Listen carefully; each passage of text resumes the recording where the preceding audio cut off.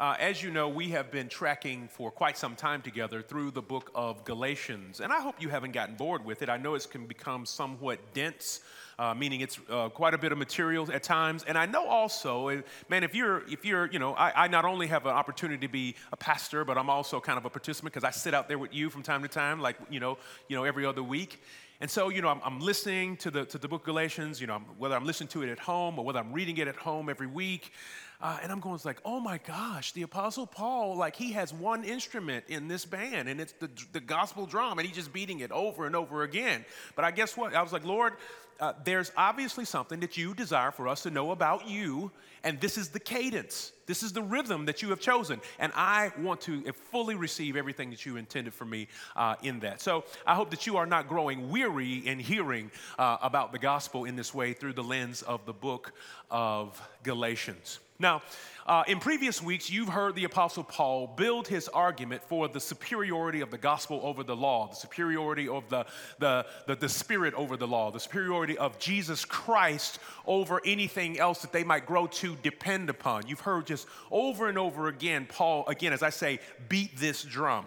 And last week, if you were here for Ryan's message, he preached to you from the title of Expired, kind of giving the analogy as to how there are good things that can reach the end of their optimal utility in our lives, like milk, and then they need to be set aside. And then, of course, the Lord is doing something else in our lives, not at the expense of what has expired, because what has expired was responsible for kind of helping get us to this place. Well, in Ryan's message, there was also this additional note that kind of showed up in the text, and that's what I want to capitalize on today. And that's where the Apostle Paul begins to introduce this idea of us being heirs with Christ, heirs with Christ. So such an appropriate worship tone that we had there, talking about us being children of God. And so I want to really press into what it means to be heirs of God. And I'm going to begin by reading our text, which has always kind of been my rhythm as a preacher, but with some very specific emphasis on some of the vocabulary that Paul uses that I believe is pertinent for us to fully appreciate today's passage. All right, Galatians chapter 4, verses 1 through 7 reads as follows. I mean that the heir, as long as he is a child, is no different from a slave. Though he is though he is the owner of everything, he is under guardians and managers until the day set by his father. And in the same way, we also were children.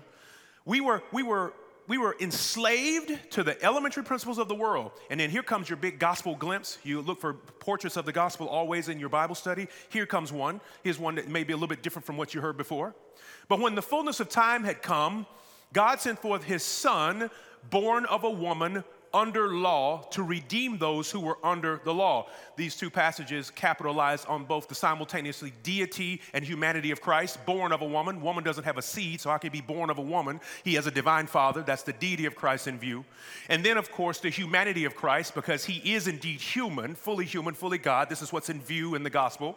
And then, of course, he is fully humble because he comes not as a lawbreaker, but to live under the law. But why? And that's a part of the great discovery we need to make today.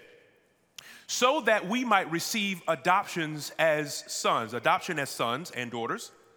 And because you are sons and daughters, God has sent the Spirit of his Son into our hearts, crying, Abba, Father. So you are no longer a slave, but a son. And if a son, you are also an heir through God. Today's message title is Above the Law. Above the law. Now, when I say that phrase, above the law, probably some of the first ideas that enter into your mind are maybe that of a politician or a police officer who perhaps breaks the law. A person who lives a life that is highly hypocritical, not beholden to the law. Someone who doesn't seem to abide by the same standards that they either crafted if they were a lawmaker or that they are supposed to be helping to carry out if they are a law enforcement officer, right? When you hear somebody saying that they're above the law. But I believe, actually, in a very interesting and different way, not a hypocritical way, but I believe that what we see at work within the gospel and also painted out in this picture of the book of Galatians is that God has actually called his people to live above the law. What do I mean, though? What do I mean? Think about these words from the Lord Jesus during the time of his earthly ministry. During Jesus' ministry, one of the great tensions between he and his opponents was regularly this thing of, man, who is this guy? We don't care about miracles. He's doing them on the Sabbath. He doesn't honor the law. On a regular basis, now Jesus clearly could have chose to do miracles on a Wednesday. Clearly could have chose to do some of his great exploits and his great works on any day of the week. Why would he do them on the Sabbath? He knew what he was doing. Was Jesus above the law? Not at all. Not in the traditional, not in the kind of contemporary sense.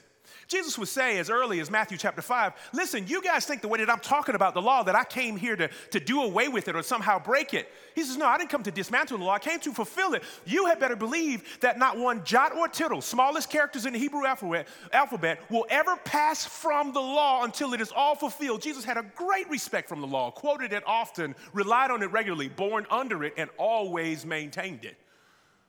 So what's up with this tension of Jesus seemingly pushing the envelope on doing things on the Sabbath that would give people the public impression that he was somehow above the law?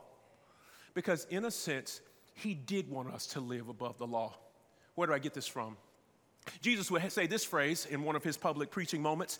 He would say, listen, y'all, the man was not made for the Sabbath, but the Sabbath was made for the man. What did he mean by that? Well, the Sabbath, if you know how it came into to be codified in the law, the Bible says that the Lord worked 6 days and then he rested on the seventh. Therefore, you do the same. The whole idea behind the law was a tool to give the creation a way to be synchronized with the Creator. This ethic of how can we be on the same page? How can you as a creature made in my image do life in a way that is a full reflection that you and I are in lockstep, that you and I are on the same page, we are in relationship. That's what the law seeks to showcase. It is supposed to be a tool, not a taskmaster, not a keeper, not something that kept us under bondage. Now, we do know that the law is incapable of giving us the full contour of who God is, but kind of like the great game of connect the dots, it does have utility. You know what I mean by connect the dots, right? If you follow it, 1, 2, 3, 4, it's like, oh, look, I think that's a beak. 5, 6, 7, 8. But you continue to kind of keep up with what's happening in this very simple and elementary way. If you follow the connected dots, it's like, oh, that's a toucan. Oh, that's a stork. Now I get the picture. And even though the picture that comes forward is only one-dimensional, if you will, it's not able to give the full 3D or the multi-dimensional view of who God is, it does at least give a sketch. And that is the purpose and the utility of the law, to sketch out in the hearts of people what might God look like. The law was created for us. We weren't created for the law. And so this idea of living above the law is, I believe, something that Jesus wants all those who follow him to do, as is evidenced in today's text when it says, but in the fullness of time, when the Father thought it was all right, he sent his Son, born of a woman, under the law. But he didn't stay under the law. He would then redeem those who were under the law, and then he would be raised from the dead. And something else very powerful and special happened that are later described in the scriptures, as that we were also raised with him. Not just will be, we were. Where do I get this from? Several ideas that I want you to capitalize on when you look at this particular passage that I just read. God wants us to live at a new level. The gospel calls us to live at a new level, and I will call that level above the law, but not in hypocrisy. What do I mean? Living above the law, or living in a way that is at this new gospel level that the scriptures call us to, first beginning with the Galatians and now to us, I believe can be characterized first and foremost by the fact that we've got a new position. We've got a new position. Where do I get this from? Notice that in the first few verses of what I read, it says that, listen, I mean that you are heirs. Now, as long as the heir is a child, he seems to be no different from a slave, even though he's the owner of everything. And then Paul bounces down and says, now listen, you too were the same way. You were these children, even though you were heirs of everything, you didn't know it. This idea of being an owner of everything, but yet once we are redeemed from the law by Christ, from underneath the law, here's what happens. We are given a brand new seat. Ephesians chapter 2, verses 5 and following say this. Even when we were dead in our trespasses, he made us alive together with Christ. By grace you have been saved, and listen to this, raised up with him, and he seated us with him in heavenly places in Christ Jesus. We've got a new seat, a new position. If we're really in Christ, we have a new seat, a new perspective, a new position. And so that in the coming ages, he might show the immeasurable riches of his grace in kindness toward us in Christ Jesus. What is this new position? What is it about? Well, this new position, I believe, first and foremost, isn't just one in title. It's also, I believe, one that ought to bring about a new perspective. Ephesians chapter 1, verse 3 says even more. It says, "Blessed be the God and Father of our Lord Jesus Christ, who has blessed us in Christ, blessed us with every spiritual blessing." Where? In heavenly places. The same place that we later are told we are then seated with Christ because we are heirs with him.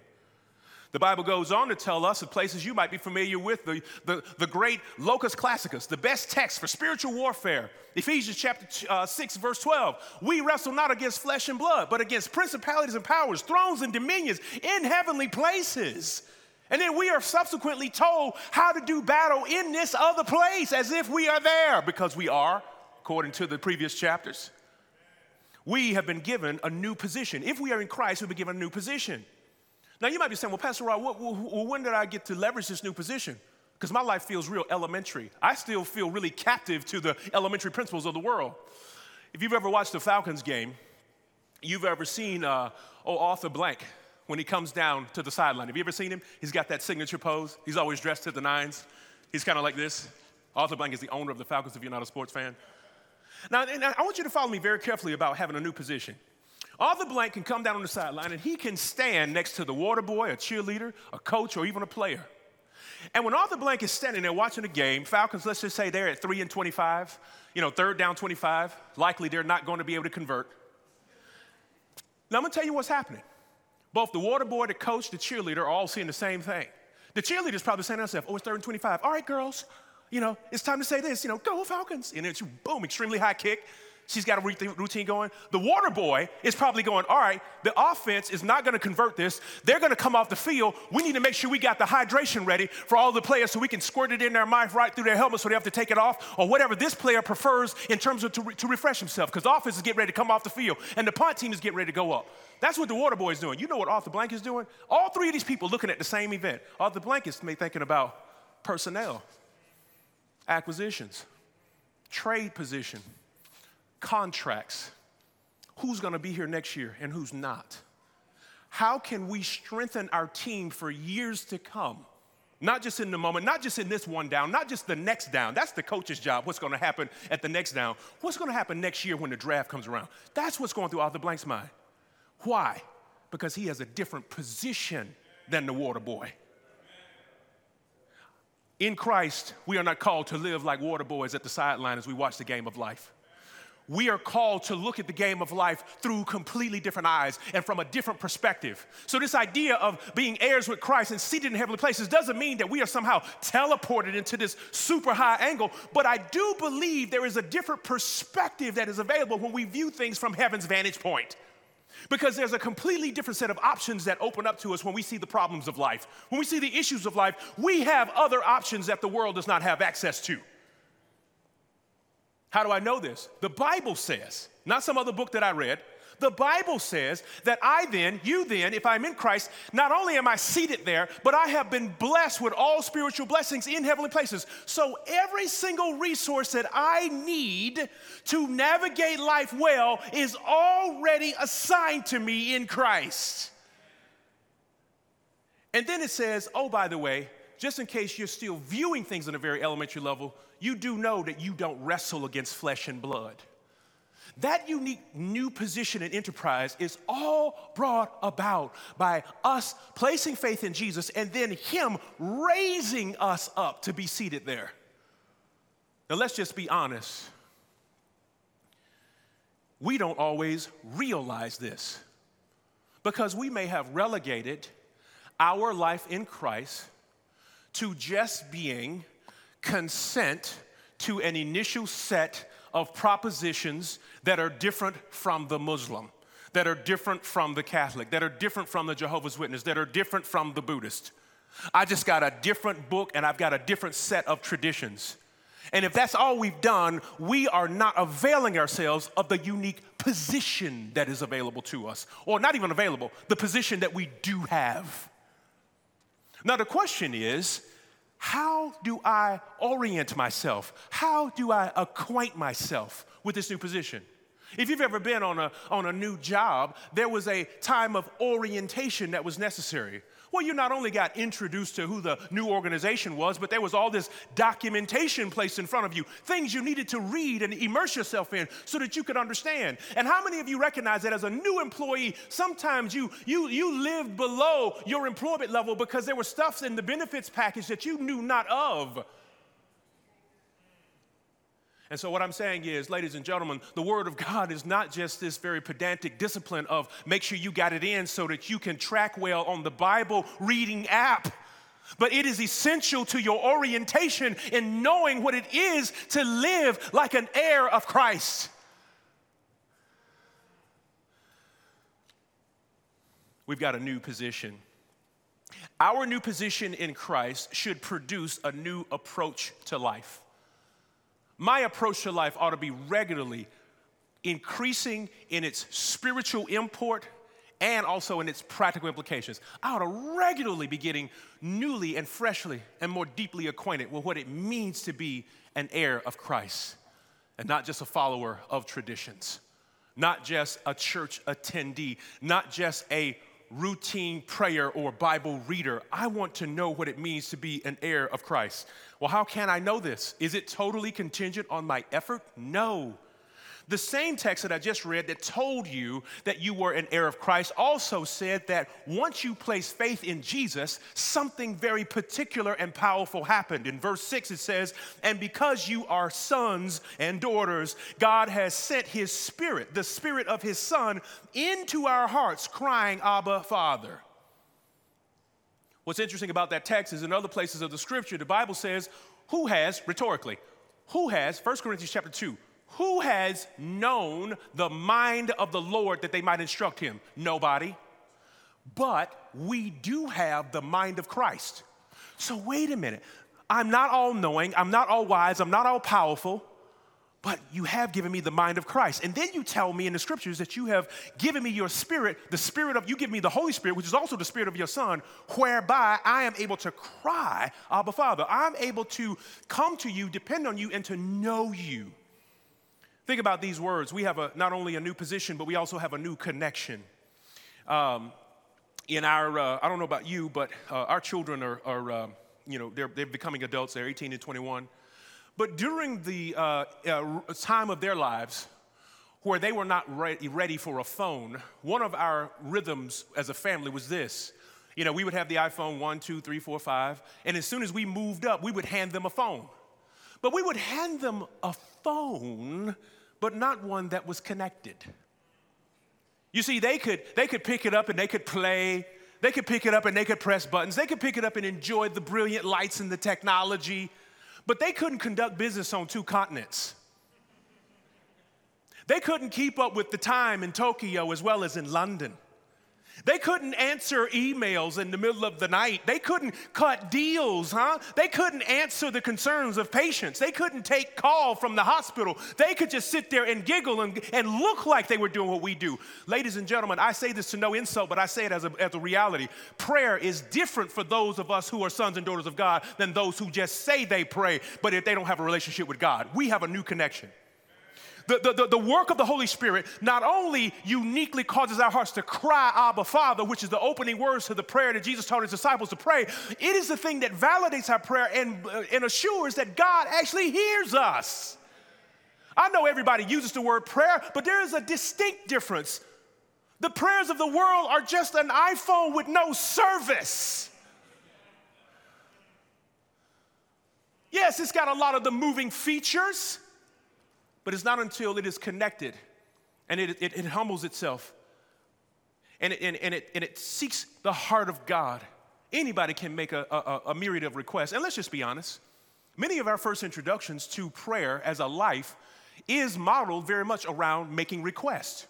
And I believe that God honors that, loves that, and wants us to make requests. But I also want to walk you through just a couple of words of Jesus when he taught his disciples how to operate in this newfound connection. In Matthew chapter 6, verses 8 and 9, we kind of know what follows that. It's the Lord's Prayer. But before we get into the Lord's Prayer, the Lord had a little bit of a runway he wanted to give, a little bit of an orientation. He wanted to set the tone. In Matthew chapter 6, verses 8 and 9, Jesus cautions, he says, listen, don't pray like the world. Don't pray like the hypocrites. Don't believe that you have to have a special vocabulary in order to get access to God. Also, be reminded, everything you're getting ready to ask for, your Father in heaven already knows. So if my Father in heaven already knows what I'm getting ready to ask about, whatever I'm asking about ain't the point of prayer. The point of prayer is communion, not communicating my list. The point of prayer is to connect deeply with the one who gives me this deep sense of urgency to cry out and to become acquainted with him. Can you imagine how lazy and how lethargic my relationship with my wife would be if the only thing that it was marked by was my requests? She come into the service, did you bring a breakfast biscuit for me to eat in between the services? And then I move on.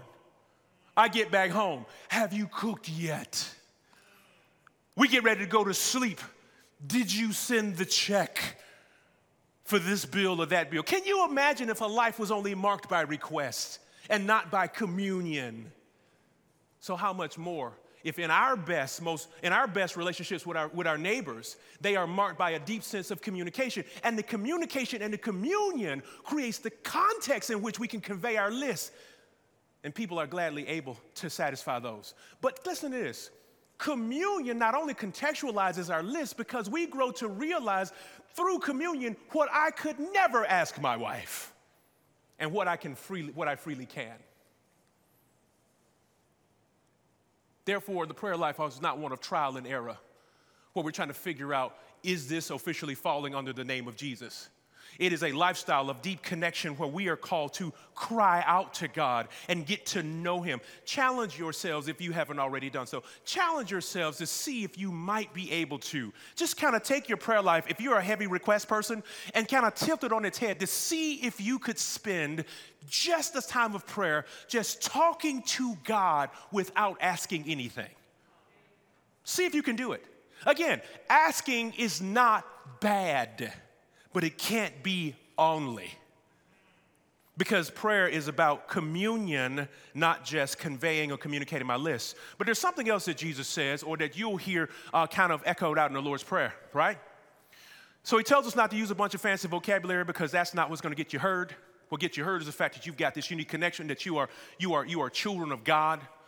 I think we can all identify with maybe a child who can't fully communicate in great words.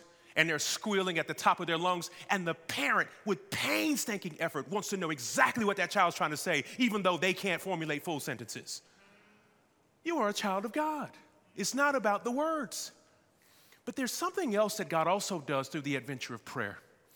The Lord's Prayer says, Our Father who art in heaven, hallowed be your name. Your kingdom come, your will be done on earth as it is in heaven. In other words, Lord, utilize my life as a conduit through which whatever it is you're doing in the unseen, you make it visible in the seen. Utilize me. So prayer then, in its first priority, is about communion and commission. Lord, who are you and how you want to use me? And then what follows communion and commission? Communication of my list. Because what I need flows out of me knowing him and knowing what he wants me to do. I don't know of a parent that would dispatch or send a child out to do something and not subsequently give them everything that they need to get it done. This is why Jesus would say later in Matthew chapter 6, verse 34, don't worry about it. Look at birds, look at the bees, look at the grass or the field. Seek first the kingdom of heaven and his righteousness, and all the stuff you need to be added to you. Why? Because your priorities are aligned. Therefore, your list is now properly prioritized. You're not the person who goes to the grocery store like me, just raking down cereal because it's in a colorful box. You go before the Lord, not just asking for it because it pops up in your desires, but because you know what aligns with the priorities of his kingdom. We've got a new position and we've got a new connection. We've got a new connection. 1 Thessalonians chapter 5, verse 16, I used to always be bewildered by this passage. Pray without ceasing. Lord, there's going to be a lot of people in the world with bad knees. Oh, you don't just mean making formal liturgical requests, but live a life of regular communication and conversation. Anybody remember when you were, you might be newly in love or moving around the contours of exploring new emotional partnerships. Think about how frequently and for seemingly nothing you communicate what you about to do. Where you at? Oh, I was just thinking about you. You sleep yet? No. I'm waiting for you to, hang up. First thing in the morning, have no content. Good morning. If you don't hear from them, I didn't get a good night from you. What happened? Am I the only one? Isn't it so interesting? And much of that communication is not marked by any unique requests other than, I just want to see how you're doing. I want to see, I'm at my job, boy, working. That's what happens after the relationship is already, permanent. How are you doing today? My usual, But again, that's stuff for the marriage retreat. Nevertheless, this new connection, but notice how, again, the best and most intimate of our relationships are not marked exclusively by requests, but by connection and communion. And I believe that this is where God would have us with this unique deposit of his Holy Spirit, whereby we cry, Abba, Father. It is about connecting to the one who is listening before it is about conveying my list. I think this is a reflex that we need to shift. But in addition to that, I think the Apostle Paul conveys to the Galatian church something else that we can also learn from, that we not only have got new position as heirs of Christ, and new connection as being now endued or indwelt by the Holy Spirit and the Spirit of Christ, but we've also got some new possessions. There's some new things that belong to us that might look the same as they did before, but they are significantly different. We've got new possessions. What do I mean? There are some unique possessions. Faith, hope, and love, I believe, are things that it's vocabulary that is very common to almost everybody. Everybody has an idea, a working idea of faith, hope, and love. And we can see inside Christ and outside Christ, faith, hope, and love being operative. But these are things that in 1 Corinthians chapter 13, verse 13, that the Lord gives some particular emphasis to: faith, hope, and love. Now, what's interesting about faith, hope, and love is that there are two different versions of them out there. One of them is insubstantive and one is very substantive, and I'll explain in just a moment. I was watching the Bama-Arkansas game a couple of weeks ago, and this was a game where, as the prognosticators and all other meaningful fans and even those who are haters would know to be fact, Alabama is expected to win this game, and therefore they come out the gates 28-0. Unanswered points, but suddenly something happens. Hope shifts. Bryce Young is hurt on one of the plays. When Bryce Young gets hurt, there's all of a sudden a diminution in the hope of the Bama folk. And then all of a sudden there is this increase in hope in the eyes of those who root for Arkansas. As the game advanced, Arkansas began to score 3 unanswered points. And all of a sudden you could see hope in the faces of the Arkansas fans. I mean, it was like it was their wedding day. I mean, it was so vibrant. They were so alive. And then suddenly, Alabama's number 2 man began to put on a clinic of his own. Immediately, they began to score, and you could see the hope leaving their cheeks. Oh, it was interesting to see how hope, but what was hope hanging itself on? Hope had a substance. It had a substance. It wasn't just, people were not screaming because they imagined that they could win. They now began to have material evidence that it was possible. And you could see it in their faces. You could see it hear it in their voices, in the way that they were chanting and cheering.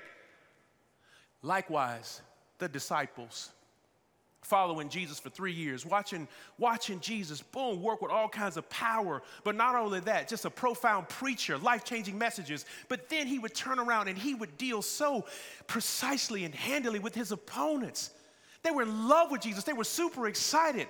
Peter was so enthused as a fan of Jesus that when Jesus said, I'm going to be leaving soon, Peter went over and told Jesus, like, nah, man, you ain't going nowhere. You're staying with us, brother. You're staying with us. We're not letting you go to heaven. That's not God's will. Let me talk to you about that. He had to get openly rebuked. I mean, Peter was so emboldened as a fan of Jesus. And guess what? Jesus then goes to the cross. They assume that he's down for the count. The star quarterback of Christianity goes down. And the disciples don't just say, well, next time. No, they literally were going back fishing. The Bible says that they were going back to the life that they lived before. They didn't even go back to a medium version of following Jesus, like, well, we'll just do some community groups at our homes. We'll just we'll just give to the poor and do alms. No, they were going back to ground zero. They said, we're going to go back fishing. Our quarterback is dead. But what happened once they became fully aware that the resurrection was real? The same disciples that were getting ready to go back fishing were willing to put themselves in harm's way and stand in front of government officials sharing the gospel even though it was illegal. And they were literally laughing with joy because they had gotten beaten for sharing the gospel in the city and drug out the city. Faces bruised, backs busted, teeth shattered. No great dental plans in Israel. These guys were looking rough. And they took joy in the fact that they had been mistreated just like Jesus because they remembered his words. If they hate me, they're going to also hate you. They took joy in the fact that they were even able to be like Jesus, even in being brutally beaten. How is that possible? It's possible because they got new possessions. They have a substantive hope. Their hope had a substance. The resurrection really did happen. And that's going to be our heritage, our inheritance also. So it didn't just have heavenly implications, it had on earth implications in the way that they were able to go about sharing the gospel, in the way that they showed up. They got new possessions. The new possessions were faith, they were hope and love. There's a litany of other things we have, but I want to capitalize on these because this is the same vocabulary that the world might use. But I believe, apart from a saving relationship with Jesus Christ, faith, hope, and love are just intense imaginations and emotions. They have some of the same rhythms and movements as real hope, but real hope is like this. When I was a little boy, this is the stuff that Ryan talks about. Oh, he's going to tell you guys a story. When I was a little boy, one of my simple joys were balloons. Oh, I mean, I love remote control vehicles and all that kind of stuff. And I grew up and got remote control airplanes, cars, electric racetrack. I mean, stomper trucks. I mean, go-kart, motorcycle, all of that. I mean, I love all of that stuff. But a balloon, oh, irreplaceable joy. There was something when I was a little one about a balloon that was so fascinating to me. But not just any balloon. They had to be helium. Them shiny ones that you could punch and not bust. Oh, I remember, and you could only get balloons at this time at a special place, at least in my life. I mean, y'all are spoiled, but you could only get a balloon if you got invited to a birthday party, and their parents sprung for the helium. Otherwise, and you would be like, oh man, the cake has already been cut, the toys have been distributed, they're about to pass out these balloons. Can I get two? Tied around my wrist so it doesn't get away. Hopefully I can ride home in the car with my mom and she won't make me get rid of them because she's talking about, I can't see out the rearview mirror, put them down. And then you and your sister trying to hold the balloons down and hopefully the static on your sweater don't bust it. I mean, having a balloon was a cherished commodity. You would take the balloon home and it would be like a little new toy. It would be, I would come home from school every day to see if it was still high, like it'd be up in the ceiling. Then I'd come home from school, it'd be halfway. Then I'd come home and be down here. But it was still so much more fun than a regular balloon because I could play volleyball, I could do all kind of stuff with it. And it would just move so beautifully. I just love the grace of balloons. But you know what was interesting about that? I tried to replicate my own helium balloons. I was like, let me just get a pack of balloons from the store, Mama. So I did. And I went, and those balloons had so little fun because they fell straight to the ground. They didn't have that same, Let me tell you something. Faith, hope, and love in the life of a non-believer is that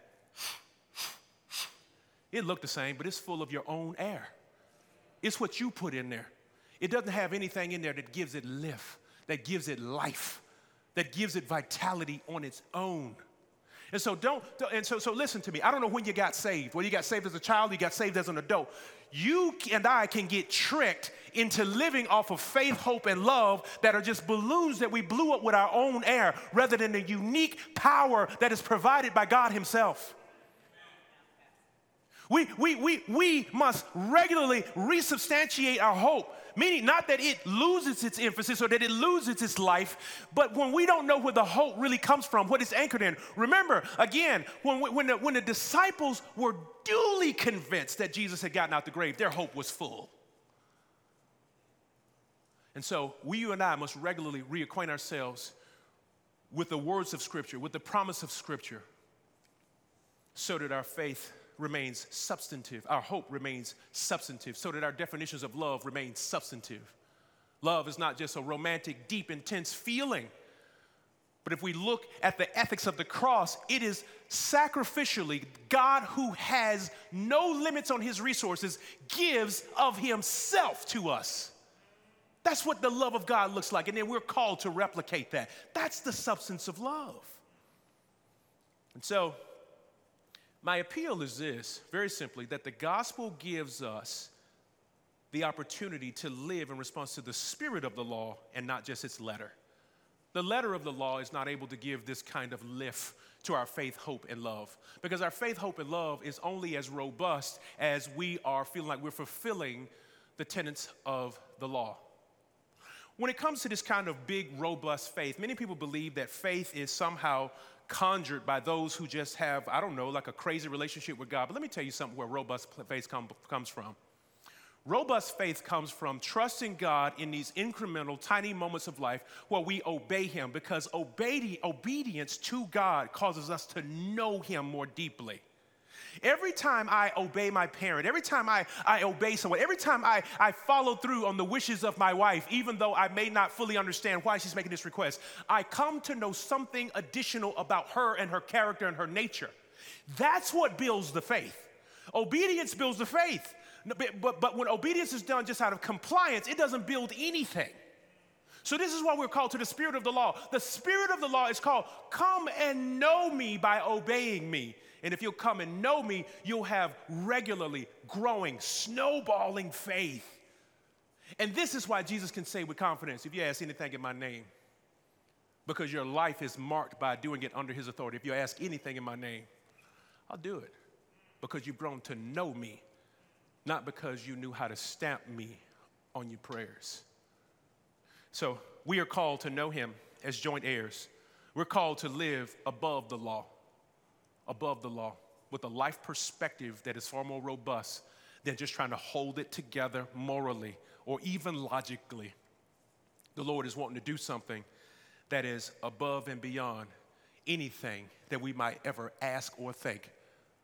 He wants to do something that the eye has not seen, the ears have not heard, and that have exceeded the imaginations of mankind. God is not interested in having his work in our lives be beholden to something as elementary as the law or elementary as the principles of the world.